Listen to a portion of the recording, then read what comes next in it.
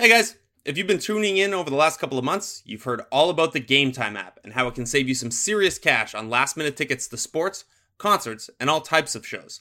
The Raptors have a New Year's Eve game. If you're still looking for plans for New Year's Eve, they've got some fun home ones coming up in the new year as well. And Game Time is hooking you up for the holidays with a $10 credit. Here's what to do. Download the Game Time app in the Google Play or App Store. Click on the My Tickets section of the app, create an account, and then under the billing section, redeem the code The Athletic. It's all one word, The Athletic. That'll get you $10 off your first purchase. That's free money, people. Credit is only available to the first 1,000 people who redeem the code, and it expires at the end of the year, which is December 31st, 2019. So make moves quick and score last-minute tickets.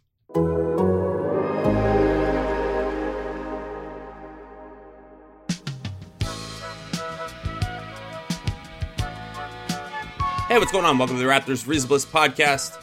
I'm your host, Blake Murphy. Joining me on the line, as always, Walter and Eric Koreen. Eric, what's going on, man?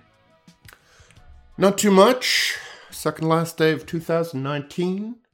Watching some Canada-Germany Sweet World Junior action.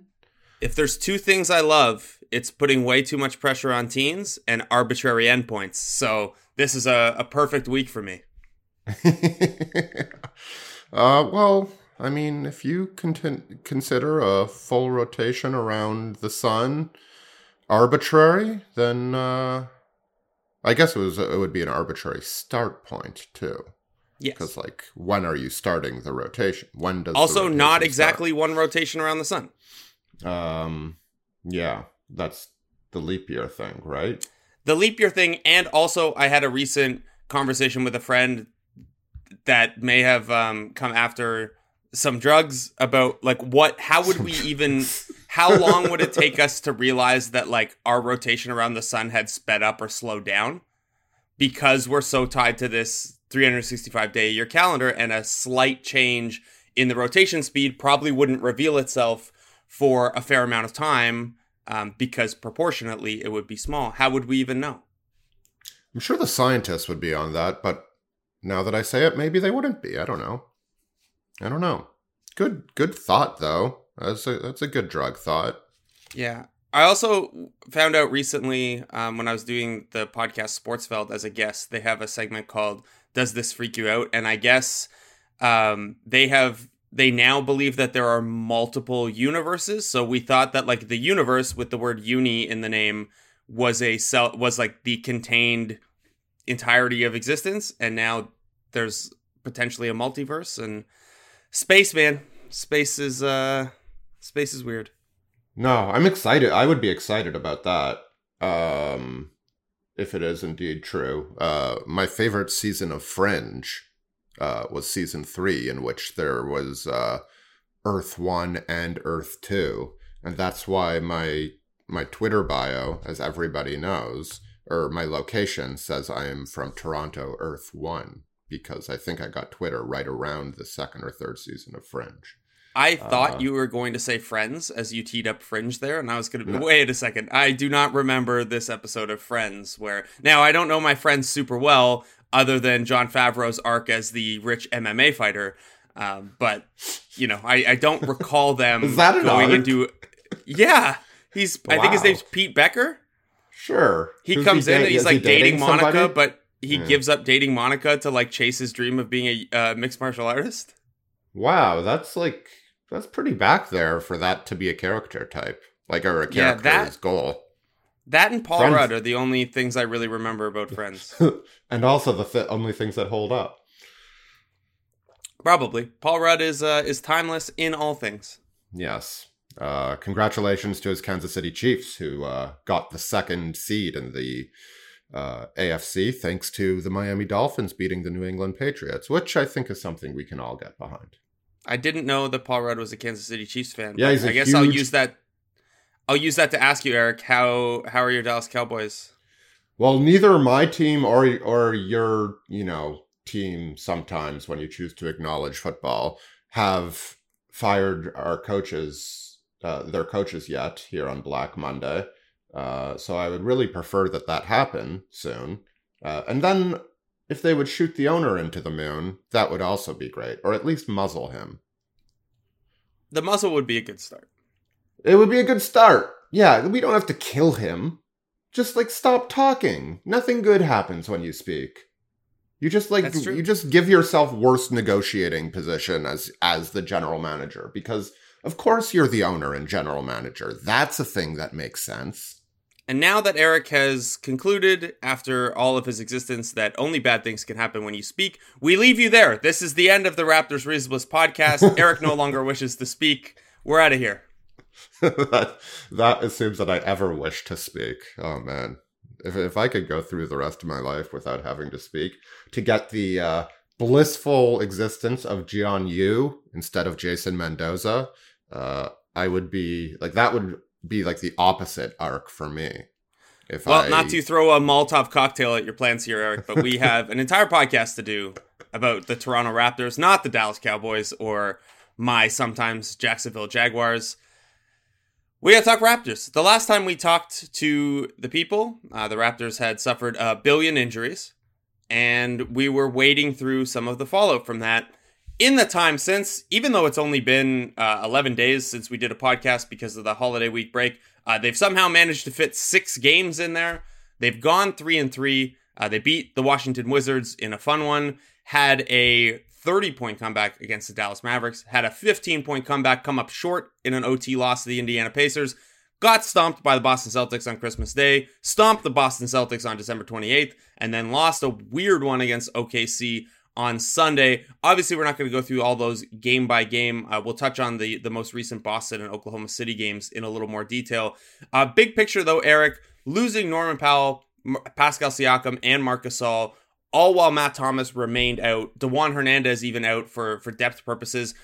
The Raptors going 3-3 here and even staying afloat is a victory, right?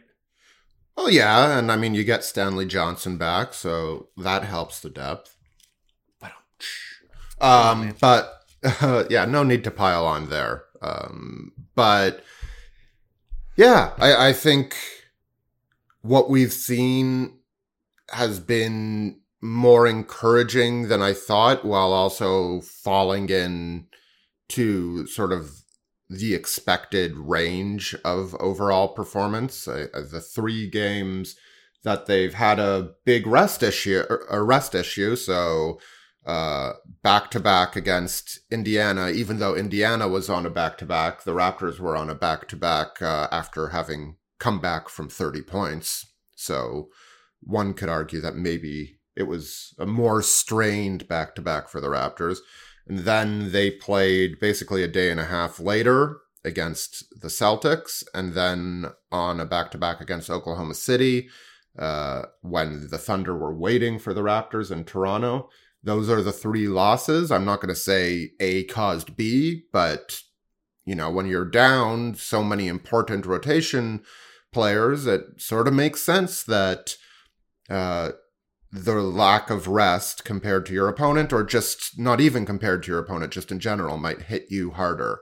The other thing we've seen, I think the defense has, certainly not been perfect, but again, within the expected range. And it's been the offense that has struggled for large portions of time when things have looked bad, like before the 30-point comeback against Dallas, notably, yesterday against Oklahoma City, certainly. And that will happen when you take, your top scorer and your arguably your top 3-point shooter this year, or at least one of them, and your top bench producer, as well as a offensive hub. Now, at the risk of speaking too much and going over your talking points, I'm just going to stop speaking now and allow you to direct the conversation further. It's okay. I tuned out, and I'm working on getting Jimmy Havoc on Columbia House Party over here, so okay. Whatever you said was great, I'm sure. Yeah, wow. So no, I agree. Them coming out of this 3-3 is a positive. You get a couple, good wins. And even though the Raptors in 2019, the greatest year in franchise history, have grown past moral victories, there are still some within that, playing good teams tight while you're so shorthanded and seeing growth from individual guys. I think to your point about how there was some ugliness in here, a 30-point comeback against Dallas and a 15-point near comeback against Indiana are great. They still indicate you fell behind 30 and 15 in those games. Two really good teams who were also a little banged up in those games. Even the Boston game without Marcus Smart for the first one, and Time Lord and Vincent Poirier are on the shelf as well. OKC without Danilo Gallinari and Dennis Schroeder. This time of year, no one is particularly healthy. The Raptors, exceptionally so. They're up to third in the NBA in player games lost to injury. I would imagine if we controlled for the impact of those guys and looked at something like win shares or wins added via player impact plus minus, they'd be behind only Golden State, who have lost all their games to their two best players, which may at some point become a matter of strategy rather than a matter of misfortune, considering even this shorthanded Golden State team has maybe done too much winning for their, you're trying to Tim Duncan this thing. You're trying to win those, lose those games. The Raptors obviously couldn't bottom out like that. So the best case scenario for them is to stay afloat like this, win as many games as they can, stay in that mix in the 2-6 range in the East that is very, very tight. And they've mostly done that. The 2 and 6 in the East are separated by 3.5 games right now, which is about 3 games more than they were separated by earlier. But the Raptors right now sit in fourth, tied for fourth with Philadelphia at 22-11, and even surviving 3-3 on this stretch. Big picture is important, I think. Now, there is no immediate, imminent return for any of these guys. Norman Powell and Matt Thomas are both traveled with the team to Boston. Matt Thomas has been doing a lot of working out without using his left middle finger. He is seeking clearance for contact on January 6th, as of Nick Nurse's last update. Norman Powell being able to do a little bit of on-court stuff makes his return probably more close, to use a really poor sentence. It's probably closer than Gasol or Siakam, who haven't returned to on-court activity as of the last update. But none of that seems particularly imminent. So the Raptors will continue to move forward shorthanded. Now, in terms of how we thought they'd look over these 6 games versus how they looked, not in terms of win-loss record or their overall performance, I think that is they've played slightly better than maybe we expected. To the specifics that we laid out, some things we seem to have been right on, some things less so. One of the things we were right on is a little bit more usage of that Terrence Davis, Rondae Hollis-Jefferson, Chris Boucher bench unit. That has been pretty effective. That wasn't used a lot Sunday, Eric, because new name added to the bench rotation in place of Malcolm Miller, and then on Sunday in place of Rondae Hollis-Jefferson for the second half, Oshae Brissett. Do we add him to the depth list now? Is he in the mix? Well, he played a career-high 15 minutes on Saturday and then a career-high 18 minutes on Sunday. There are healthy bodies who normally play a similar position, such as Malcolm Miller, Stanley Johnson, who have full roster spots, who he's playing ahead of. So he's obviously somebody you have to consider. Now, I think this role might switch from game to game, or at least games to games, once you see enough mistakes, or if something's just not working. I don't think Nick Nurse will hesitate to go to Malcolm Miller or even to try Stanley Johnson at some point. But I think Oshae Brissett, within his role, has been very good at what he's been able to do and what they want from him. He's super active on the glass, super active everywhere, really. And his on-ball defense has been, I wrote he's almost erased the Syracuse stink from the questions about his defense. Okay, Leo. Obviously, that's the opposite of Leo. Because, Syracuse relies on a zone, and as you have commented on a few times, that makes it hard to judge a college player's individual defensive ability in most schemes. Now, the Raptors obviously play more zone, so that can be useful, that experience in the zone for a player like Brissett. But overall, like, he has had to, whether for a possession at a time or multiple possessions at a time, had to step in front of some pretty good offensive players, like Chris Paul or not so much yesterday, but a bit of Shea Gilgeous-Alexander, a lot of Jason Tatum in his run on Saturday, and you can certainly see what they saw in him, which is, really quick feet, can switch almost across the board, at least excluding centers, true, banging centers. He's been really good, and he's not trying to do too much out there. It'd be nice if he started to use Nick Nurse's parlance, bang in some threes, but that will come or won't. But what he's done out there has been, for the most part, positive. Yeah, and it's not, I don't want to say it's surprising because, things like hustle and rebounding and defense are things that tend to translate pretty well. And Brissett, even with the 905 this year, has been, a high effort defender and a high energy rebound guy. Now, I don't want to say I was skeptical that he would be able to step into a role. Obviously, I think people know by now that I'm pretty fond of his game and the summer that he's put in and his early work with the Raptors here. But he was not having the smoothest of starts to his 905 season. Obviously, he had been up and down a ton, and I think with a young player, an undrafted rookie in particular, some level of consistency is probably necessary for them to really get going at the G League level.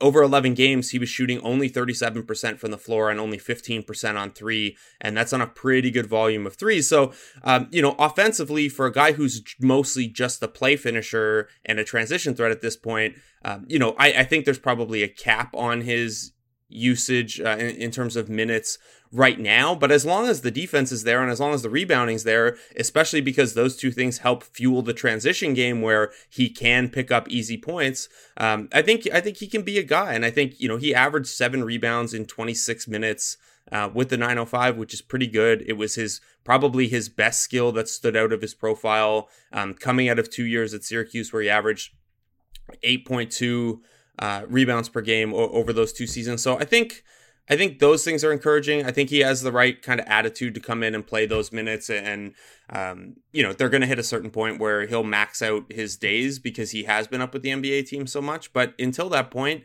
I don't really see a great argument for keeping him out of the rotation, other than maybe, we've talked the Malcolm Miller as a rotation guy, I think probably to death by now over the last couple of years. Miller's still shooting 41% on threes for his career, but he seems to have missed that window of opportunity there, even though he was a part of the Dallas comeback and played not great minutes in the Indiana game, but was a positive in those minutes as well from a lineup perspective. O'Shea seems to have jumped him. Stanley Johnson is persona non grata in meaningful minutes. The one thing I really like about Brissett too is he is, obviously you don't judge a player's on-court play by this, but I appreciate that he's just he's a nice kid and he seems very happy to be there. Not in the sense that he's overwhelmed or complacent or anything, but he got asked last night about, having to defend Kemba Walker and Chris Paul over the course of his first 2 real NBA games. And he said, I'm going to go back home tonight and just reminisce. It's crazy that I got to guard CP in an NBA game. So it's I like when guys are open to, being honest and realistic about those things rather than trying to act like they've been there before and downplay it and stuff, because it is really cool and he should feel really good about it. He should also feel really good about being a part of the most Canadian basketball game in NBA history with O'Shea Brissett, Shea Gilgeous-Alexander, Chris Boucher, and Luguentz Dort all seeing minutes. Eric, that's something you wrote about last night. How special was it for you as, the lead writer of Canadian basketball to see all of your guys out on the floor at once like that? The other thing I want to mention about Brissett before we're totally off the topic is and this is obviously, plays into his rebounding. He's just a more physical presence than you're going to get out of Malcolm Miller. For sure. He's just wider and stronger in the upper body, and that obviously plays into what he's and that plays into what he's able to do right now. Man, it was a cool night. It wasn't my favorite game aesthetically, sort of Shea and Kyle Lowry to an extent were the only guys who really, really had it going. Chris Paul was just torching the Raptors in the third quarter on the pick and roll as Serge Ibaka was falling back to protect the glass and just cover up the rim in general. But something I wrote about, by the way, that'll be out later today on theathletic.com/Toronto, where, by the way, if you are not already subscribed, 50% off December 30th and December 31st if you click off one of our articles. So if you want to know more about Serge Ibaka's drop-back scheme, why it frustrates you, but why the Raptors mostly stick to it, you can check out theathletic.com/Raptors or theathletic.com/Toronto, or just my author page, if you just want good. But, I think it's something we've talked about a bit. Like, this is just going to keep happening to an extent. Like, yeah, 4 guys won't be on the floor every night, but it's now happened twice, and however many games they've played, 33 or whatever it may be. And, you expect 1 or 2 guys to sort of creep into the league every year, and for one of those players last night to be a legitimate focal point of the game, and Luguentz Dort played a pretty important role because of the shape that Oklahoma City's backcourt is in. So there were 3 significant role players who all played. I'd imagine I haven't looked at Dort's numbers. He played. Let's get it up. He played 17 minutes last 17 minutes. So they all played 17 minutes or more. So I'm guessing that's the most minutes ever played by 4 Canadians in a game. Now, maybe Steve Nash and one other Canadian have the all-time record. I don't know. And Elias has not walked with us and provided that information. But it was just cool it was cool to see them all over the floor. And, SGA was just a monster in the first half. He made some pretty good defenders look pretty slow at times. And I think, Nick Nurse's comments about him were right on. He has sort of a preternatural ability to get going and slow down, and his shifting gears is almost as impressive as just his first step, which is, the most notable thing about his game. Is my second time seeing him play up close. My first time seeing him play up close in such a high usage role. He shot 21 times and had 3 turnovers and 6 free throws. And those were, the 21 field goals and 6 free throws were all highs on the evening for any player, tied on the free throw count.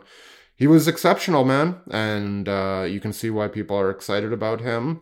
And the other guys, all showed their moments. Chris Boucher with one of the best dunks of the year. No foul, as Matt Devlin might say. That was nasty. But the Terrence Davis lob. That's the Jamal Magloire dunk. That's the one they throw down on Magloire every single pregame, to wrap up their shooting session. No! You would have had to seen that process to understand that joke. But I'm here for, it's a 1% joke. If 1% of the people really get it, and maybe they won't, that will be worth it. That is the most lead writer attitude I've ever heard. Oh, the 1%, only the 1% will get this, but I'll carry on nonetheless. I'll do what I want. I'll do what I want with my editorial freedom and my editorial license. It was a cool night. It was definitely, and it just makes you a bit more excited for June, should this all come together in the ways we are daring to hope and daring to expect. Shay's so good, man. It's a lot. I like Dort too. I remember the year that Canada did a FIBA qualifier here in Toronto, right around on Canada Day weekend. They had a B team out too for the main team to scrimmage against, and multiple people were told me holy hell, Dort stood out on that B team so much, and he was still a college kid at that point. So I've kind of been excited for him. Obviously, he didn't shoot the ball particularly well last night, 1 of 6, but he has been killer in the G League, and he just has that kind of energy and physicality that I think is going to translate well. It's the best way to sum up Dort's game is that it's shocking that he's not a Raptor or a Celtic. He's just body type wise, he's the most Celtics player that there is. Yeah, he's going to be, he's has the potential to definitely be a rotation piece, a consistent rotation piece. Now, as we mentioned, both of these teams are pretty banged up. In the Thunder's case, particularly in the backcourt, but there's hope there for, if you look at Dort, Brissett, and Boucher, they were all sort of on the outside looking in terms of rotation minutes this year, and they're playing mostly, not entirely, but mostly because of injuries, but they're both making good on those minutes, and with those minutes is a positive thing, and it's going to make this team trying to get down to 12 if 75% of the people show up, of the players show up, which is a huge question. It's going to make it a very interesting process. Boucher, who, by the way, has probably played better than anyone stepping into a larger role with all these injuries, I would say. Do you think that's fair? Like, he's made the most of this window? He's maybe fallen off a slight. Oh, yesterday wasn't his strongest game, I guess, but he was very good in both Boston games, I thought. And another small thing to mention is Nick Nurse started matching up both on Saturday and Sunday, Ibaka with the burlier opposing center, so Enes Kanter and Steven Adams. And with Boston, Kanter's coming off the bench, so that required a bit more malleability, and it takes me back to the Philadelphia series where, matching up Marc Gasol with Joel Embiid didn't happen until, maybe game 4 or game 5, and now we're in game 33 of the regular season, or 32 in Saturday night's case, and he's just going for it. So you could see Nick Nurse changing a bit too in real time. It's I was looking at Boucher's numbers this morning, because Boucher has now played more than twice as many minutes this year than he played last year. And last year, almost, other than like 5 minutes against the Pacers where Domantas Sabonis took him into the post and worked him over, all of Boucher's minutes last year were basically garbage time. So you would expect a decline maybe in counting stats because he's now playing more meaningful minutes and he's in a smaller role. So his usage rate is down, but his efficiency in terms of true shooting percentage has gone up with that, which you'd like to see. His assist to turnover rate has improved dramatically. And then on a per 36 minute basis, he's still putting up 18 and 12 with 2 blocks. So I think, what he's done in this window is pretty encouraging. And I think Nurse had, even before the Gasol injury, kind of said he was going to, like, there was that one game when people were still healthy where Boucher had jumped Rondae Hollis-Jefferson as kind of the backup power forward, and Nurse basically said, well, he makes enough happen out there that he's going to stick around, and he's going to find spots for him. And I think Boucher's locked that down. Obviously, there are going to be some opponents and some nights that it's not there because he is still an experienced learning player. But it's been good. He's cut the fouls down a little bit, which is weird to say because it still feels like he fouls a ton, but he's got nothing on Rondae in that regard. I guess. Exactly. He's not committing a foul every 2 minutes, which I think Rondae has 9 fouls in 19 minutes, I believe, over the last 2 games, which is he was stapled to the bench on Sunday night, which I was a bit surprised to see given the depth, but you can also understand it. It's really like the Raptors are a foul-heavy team at the best of times, and if he's contributing to the opponent getting into the penalty, then, if you have other options, which the Raptors still do somehow, you ride with them. Yes, the Toronto Raptors, who, by the way, just getting the absolute most bias from the officials, they average 0.9 more fouls per game than their opponent. Yes. Unbelievable. There were a few people in my comments today, and I know you don't like to talk about the refs, but this isn't specifically about the refs, but the Raptors' reaction to the refs, that are saying maybe Nurse and, to a lesser extent, Kyle Lowry, but Lowry's been doing this sort of his whole career. Maybe Nurse's Walter's making a cameo if the noise is surprising you here. But maybe Nurse is getting on them too much. He was seen apparently sarcastically clapping and congratulating them after the Thunder game. Obviously, I think you'll agree there was a blown call at the heart of that final 75 seconds. Not that the Raptors didn't benefit immediately after from a makeup call, but it still changed the situation of things. And I think it was the Indiana game too, in which Nick Nurse stood at center court for a while, just staring a hole through an official. Is this too much from a coach, who leads the league in technicals, by the way, or is it just the natural approach of a guy who knows his team's undermanned and is trying to do everything he can to get the pendulum to swing his team's way? Do you have a particular stance on this? Yeah, I think it's more the latter. I think there's an element of, first of all, there's an element of frustration when you think calls don't go your way. And Nurse, even as a rookie head coach, was pretty demonstrative pretty early.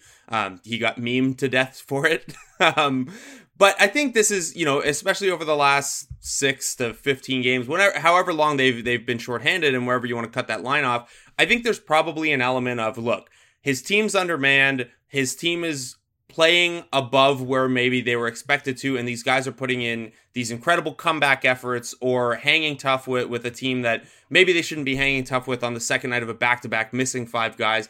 And I think that I'm sure most of it is just in the moment frustration, but I think there's also probably a strategic element of trying to have your guys back and trying to, I always wonder with coaches how much of it is them being frustrated and how much of it is them trying to, be the leader in terms of frustration, where if you let your players know you have their back and you're going to argue for them, then they don't have to worry about it as much. And then also just like that small element of like, hey guys, I know you're working hard and we feel that didn't go our way. I've got your back and I am, I'm fighting with you. I don't know how much conscious thought goes into that stuff, but I think it's probably just a mix of those things. Bigger picture, having 8 technicals at this point in the year is not the best for Nick Nurse's wallet or a potential suspension down the line. But also, this is a low event stat, and I don't know that you can extrapolate over the entire season. And I also think if you look back at the history of other coaches who have been high-tech coaches, there was a stretch where like Eric Spoelstra was leading the league in technical fouls, and I don't think that hurt Eric Spoelstra's reputation or his relationships with officials or anything like that. Yeah, he's allowed to run to half court, so yeah. Or past half court, so I think it's just fine. Been a frustrating stretch for the team in general, and the officials are, a pretty natural outlet for that kind of for letting that frustration out. Now, I do think that from a more selfish perspective, those kind of things lead to more people in my mentions angry about the refs and like citing stats that aren't real to like argue that there's a bias against the Raptors. Let me just say this. If there were a bias against the Toronto Raptors, they would not have won the NBA championship and got through a 7-game series that was decided by 1 basket. Yeah, the refs didn't work that hard to screw the Raptors last year. Maybe it was just a pro Kawhi bias for some reason. True. Because you want to take one of your least vocal and marketable stars in traditional senses and, get every dollar you can out of him.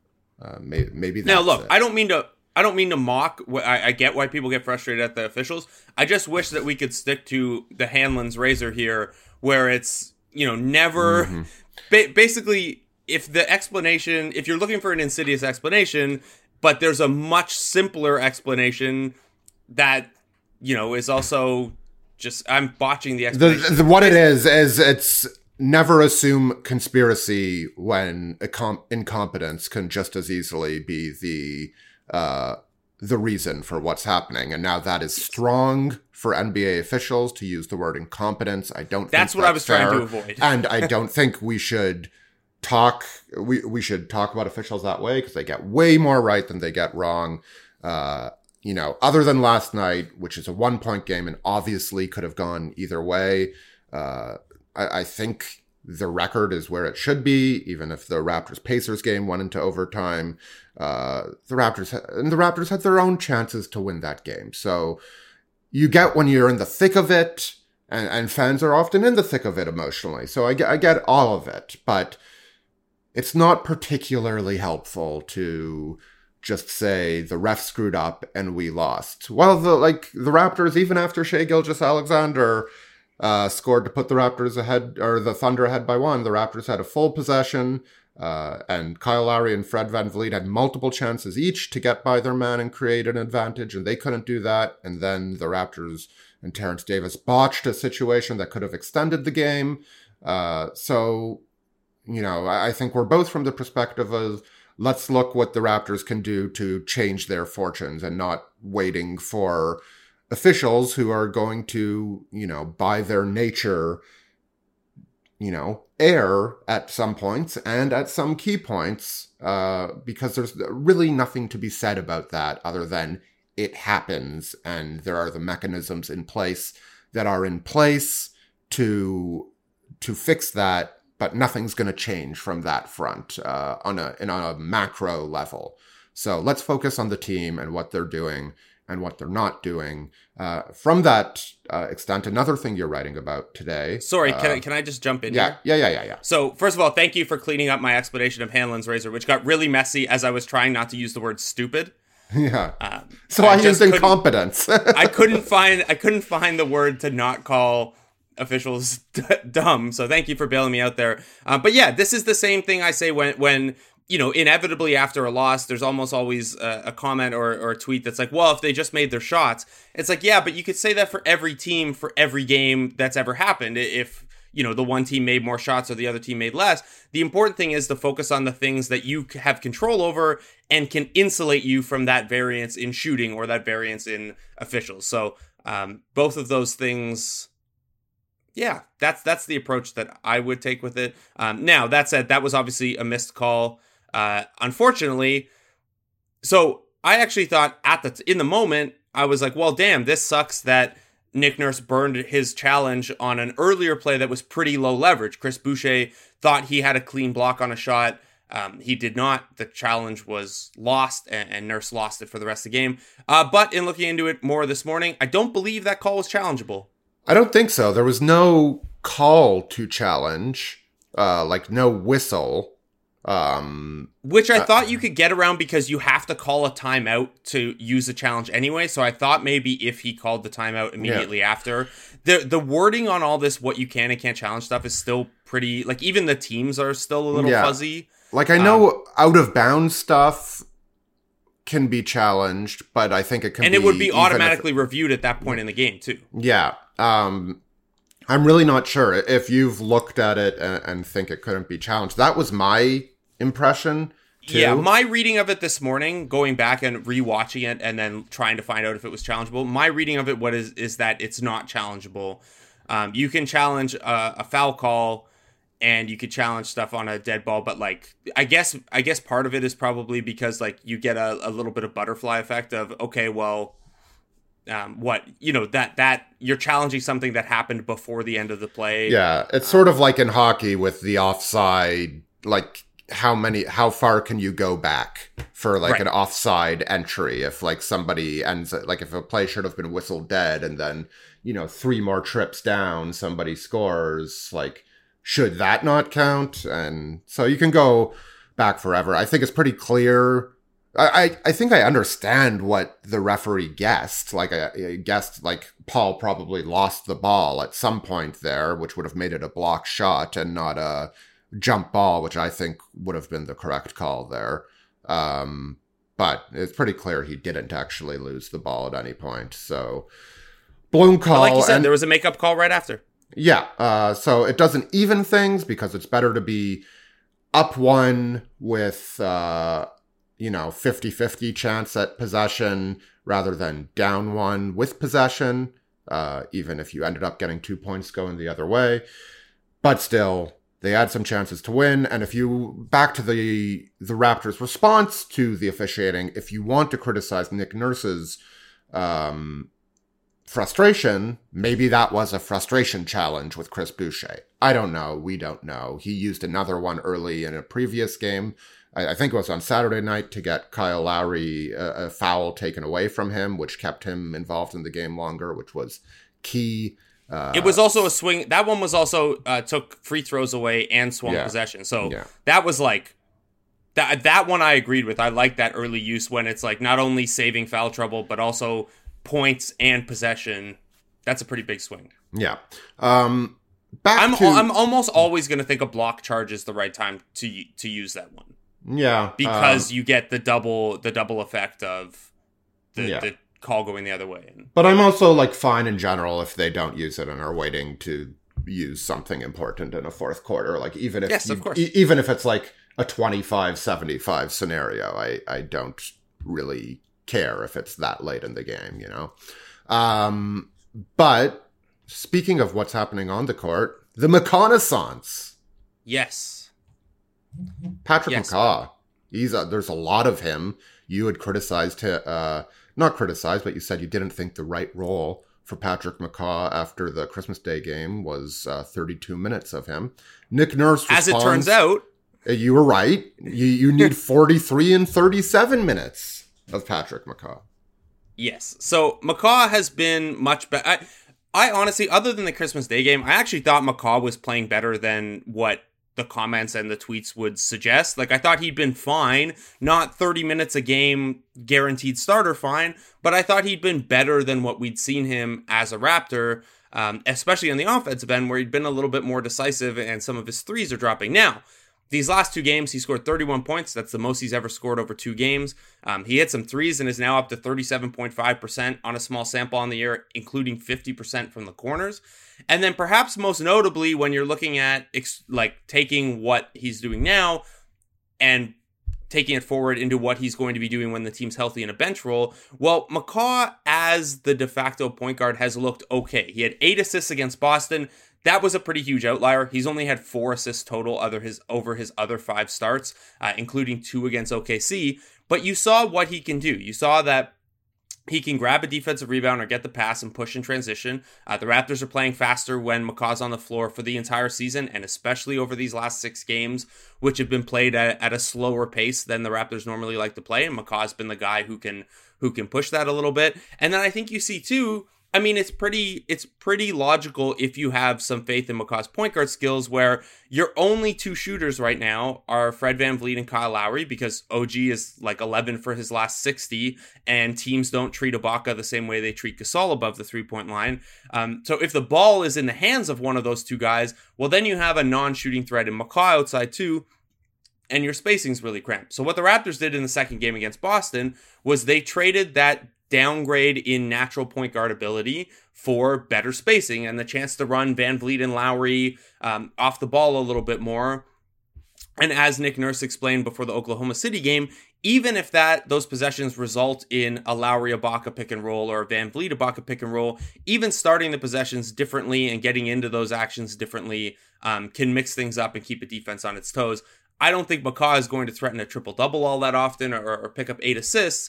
But when he shifts back to a bench role and you're looking at these potential bench units that have a Terrence Davis and one of Boucher, Hollis Jefferson, and then probably McCaw with one of the starting point guards, well, then you can see, okay, those lineups don't have a ton of great spacing, but if McCaw can have the ball in his hands a little bit more, and Lowry's then off the ball in a Lowry and bench unit, or VanVleet's off the ball in a VanVleet and bench unit, and he can carry over some of that, he threw a couple decent pocket passes to Serge Ibaka in the pick and roll. If he can pick that up with Boucher or with Ibaka back on the bench, those are all little progressions that'll help McCaw when he's back in a more representative role. And then obviously it's been huge for the Raptors for him to play at this level the last 2 games and be a solid fill-in starter. It's the old thing, you're never as high as your highs or as low as your lows. He's not as bad as he was on Christmas Day, and he's not as good as he was the follow-up game. But I think you've seen now over his 12 games this year, and especially his 6 starts, why Nurse had some faith and wanted to give him some rope there. Yeah. I mean, he's more of a facilitator than a playmaker, if that makes sense. Like quick swing passes. Yeah, his handle is still, not where it needs to be for like an actual NBA point guard, primary ball handler, and that's fine. That is not his role right now. But he makes some good reads, and he'll make the next play. Occasionally, he'll beat Shai Gilgeous-Alexander after dribbling for 16 seconds. In what was one of the funniest possessions of the game last night, I thought. Shai had just simply shut him down like all over the court, and then the last moment McCaw was able to get by him for a layup. He gave Shai his own medicine. The little hezzy dribble because I ran out of footsteps. Yeah.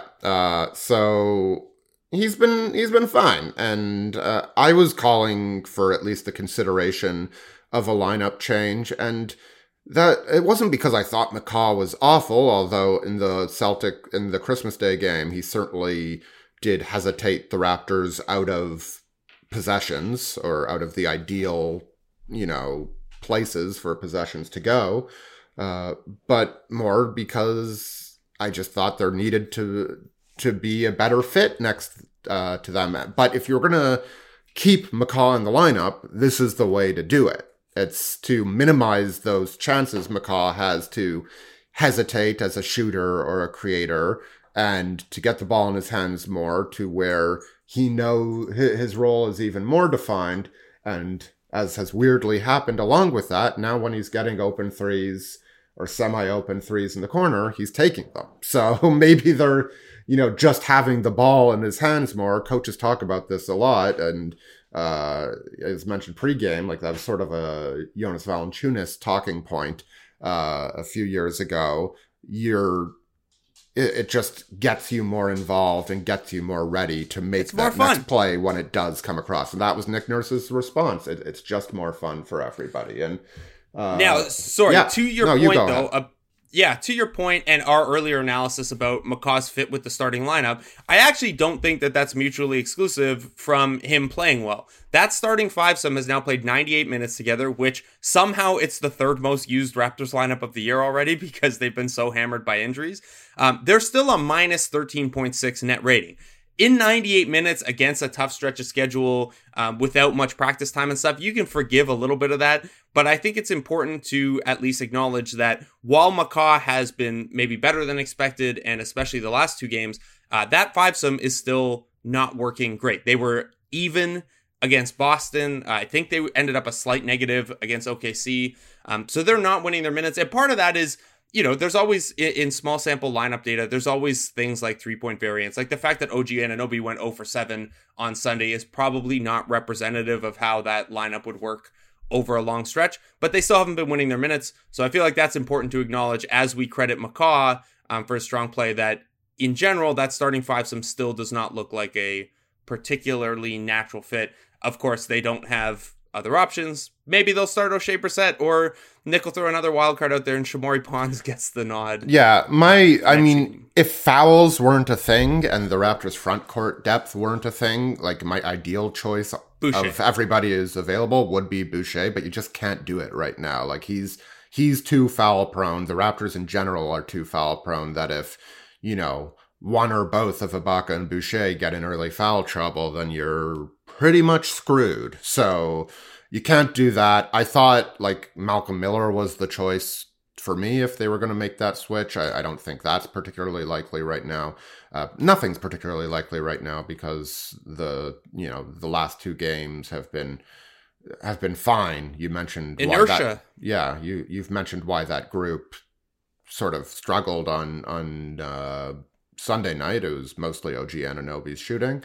If he bangs a few of those in, McCaw's minus 10 looks a lot different, I assume.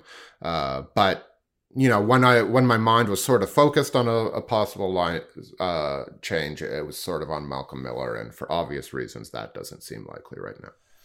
All right, Eric, before we look ahead, because we got to wrap this up shortly, we talk about physical fitness a lot, but there's another side of the game that's just as important. I'm talking about mental fitness. Calm, the number one app for sleep and meditation, has teamed up with LeBron James to help you train your mind. For LeBron James, sleep is an important part of his mental fitness routine. Sure, it doesn't hurt on the physical side either, and Calm can help you out with that. For a limited time, our listeners can join LeBron in using Calm with a 40% discount to an annual membership. If you go to calm.com/Raptors, that unlocks content to help you focus, ease stress, and sleep better. You can get started at calm.com/Raptors. That's calm.com/Raptors. Does this number surprise you? Even after all of these injuries, the Toronto Raptors rank number 2 in the NBA in defensive rating. Yeah, I did not think they were still that high. So yes, it surprises me. Do you want to know why you shouldn't put too much faith in that? I'm going to guess opponent 3-point percentage, but I don't know. That's part of it. They are giving up the most corner threes in the league. However, I was just going to say that right behind them at number 3 is the Chicago Bulls. So, the Chicago Bulls, by the way, since the Raptors' injuries, have the best net rating in the league. They've also it kind of makes that near miss win in Chicago look a little better in retrospect. They've also only played 3 games during that stretch, in which the Raptors have played 6 games, which shows you they're the only team in the league to only play 3 games in that stretch. Anyway, this is a lot of Chicago Bulls talk. Yeah, which I don't. The Raptors are holding up pretty well on offense. On defense rather. Their offense has slipped to number 15 in the league, and I think now this is kind of entering the year when we projected where this team would go. This was kind of the concern, right? If they could hang in on defense, but they didn't have the offensive floor. Really, I thought that would only be the case if Lowry or Siakam got injured, but when you pile Siakam and Gasol together, and you had Lowry and Ibaka out together, the fact that they're even still hanging in at 15th is pretty impressive. Way down toward the bottom of the league in both of those statistical categories are the Cleveland Cavaliers, who the Toronto Raptors will host on New Year's Eve. Kind of a fun week ahead if you can look past having to see the Cavs yet again. The Raptors then travel to Miami and Brooklyn, a trip that you'll be on, Eric. Eric, what are you looking forward to the week ahead? Probably, I'm going to guess that no one returns, considering that Thomas and Powell seem the earliest, and neither of those guys seem particularly close. So another set of shorthanded games, another matchup with the Cleveland Cavaliers somehow, and you get to go on a fun trip to Miami and Brooklyn. Yeah, we talked, probably because we've talked about this so many times over the years, we talked not very much about Kyle Lowry today, and he has been awesome. He, as you wrote, is solidifying an all-star berth. I think you're right, even though I had to do that exercise of coming up with an all-star team the other day, and it's not simple in a good way. Like, that speaks to the Eastern Conference and sort of trying to assign each player a team, which is something that happens, I'm sure. But if he keeps playing like this, he's going to be a lock. I think he's close to there already, assuming he doesn't miss any more time. So I'm looking to see if he can keep this up. I thought he was even really good in the Christmas Day game. He only went 4 for 13, but I thought his impact was all over the place. And I'm also watching his minutes because he's playing a butt ton of them. It has been a lot. 38 per game. Yeah. So it'd be nice if the Raptors would just get blown out for once, or blow a team out, which doesn't seem likely right now because of their injuries. That might help things, but since the Raptors have showed such an ability to get back in these games, that means Nick Nurse is going to hang on to, playing the starters and playing Lowry especially a bit longer. So if you're nervous about that, I understand, but it would also be foolish not to understand where Nurse is coming from. He's been awesome, and it's great to see the K-Lo version of Lowry making a mid-season appearance. Beyond that, I'm very curious to see how O'Shea Brissett hangs in there. If he's able, like the game against Miami, for example, like they really go and get after it, and they have a decent amount of spacing. And so can he still make his impact felt against a team that sort of, is tailor-made to neutralize his physical advantages in a certain way? The Heat also have only lost once at home all year. Yeah, they're very good. Although they have a worse net rating than the Raptors still on the season. But fraudulent. They're good. Of the top 6 in this conference, the 3, 6, and 4, 5 series are going to be interesting, and who knows what. And especially if Philly ends up in the 3-6 range, which they appear not to care that much about the regular season other than so-called statement games. So it sort of looks like they will, which is kind of a nightmare for a lot of teams because I'm still picking the Sixers to get out of the East. I don't know about you. But we're on a big tangent now. I think those are the two biggest things I'm looking for. And just as we mentioned, the offense in general, can they find a way, especially when Kyle Lowry is off, to, not have those droughts, not have the as many late possession, or late clock possessions as we've been seeing when things are going poorly. The funny thing about Saturday's game was it seemed every time in the first three quarters that Nick Nurse or Brad Stevens called a timeout, the team went on like a 9-2 run right after it, which probably speaks to how good those coaches are, among other things. And it also speaks to like getting your team reorganized. And so can Nurse sort of instill that in his team to last for a longer time. That's a lot to ask given the numbers, but I'll be watching because, from a macro perspective, the offense is the thing to worry about right now. Also, because you'll be there. You'll be on the road. It'd be weird if you didn't watch. Yeah, but that specifically is what I'll be watching for, with the ability to shift my gaze should something else pop up. All right, man. Yeah. Well, I hope you have a nice trip. I'll see you for the New Year's game anyway, but we will talk to these people next Monday once you're back off that trip. So guys, thanks so much for listening. Hope you had a nice holidays. Have a safe and happy New Year. And Eric, thanks so much. Happy New Year, Blake. Happy New Year, listeners. See ya.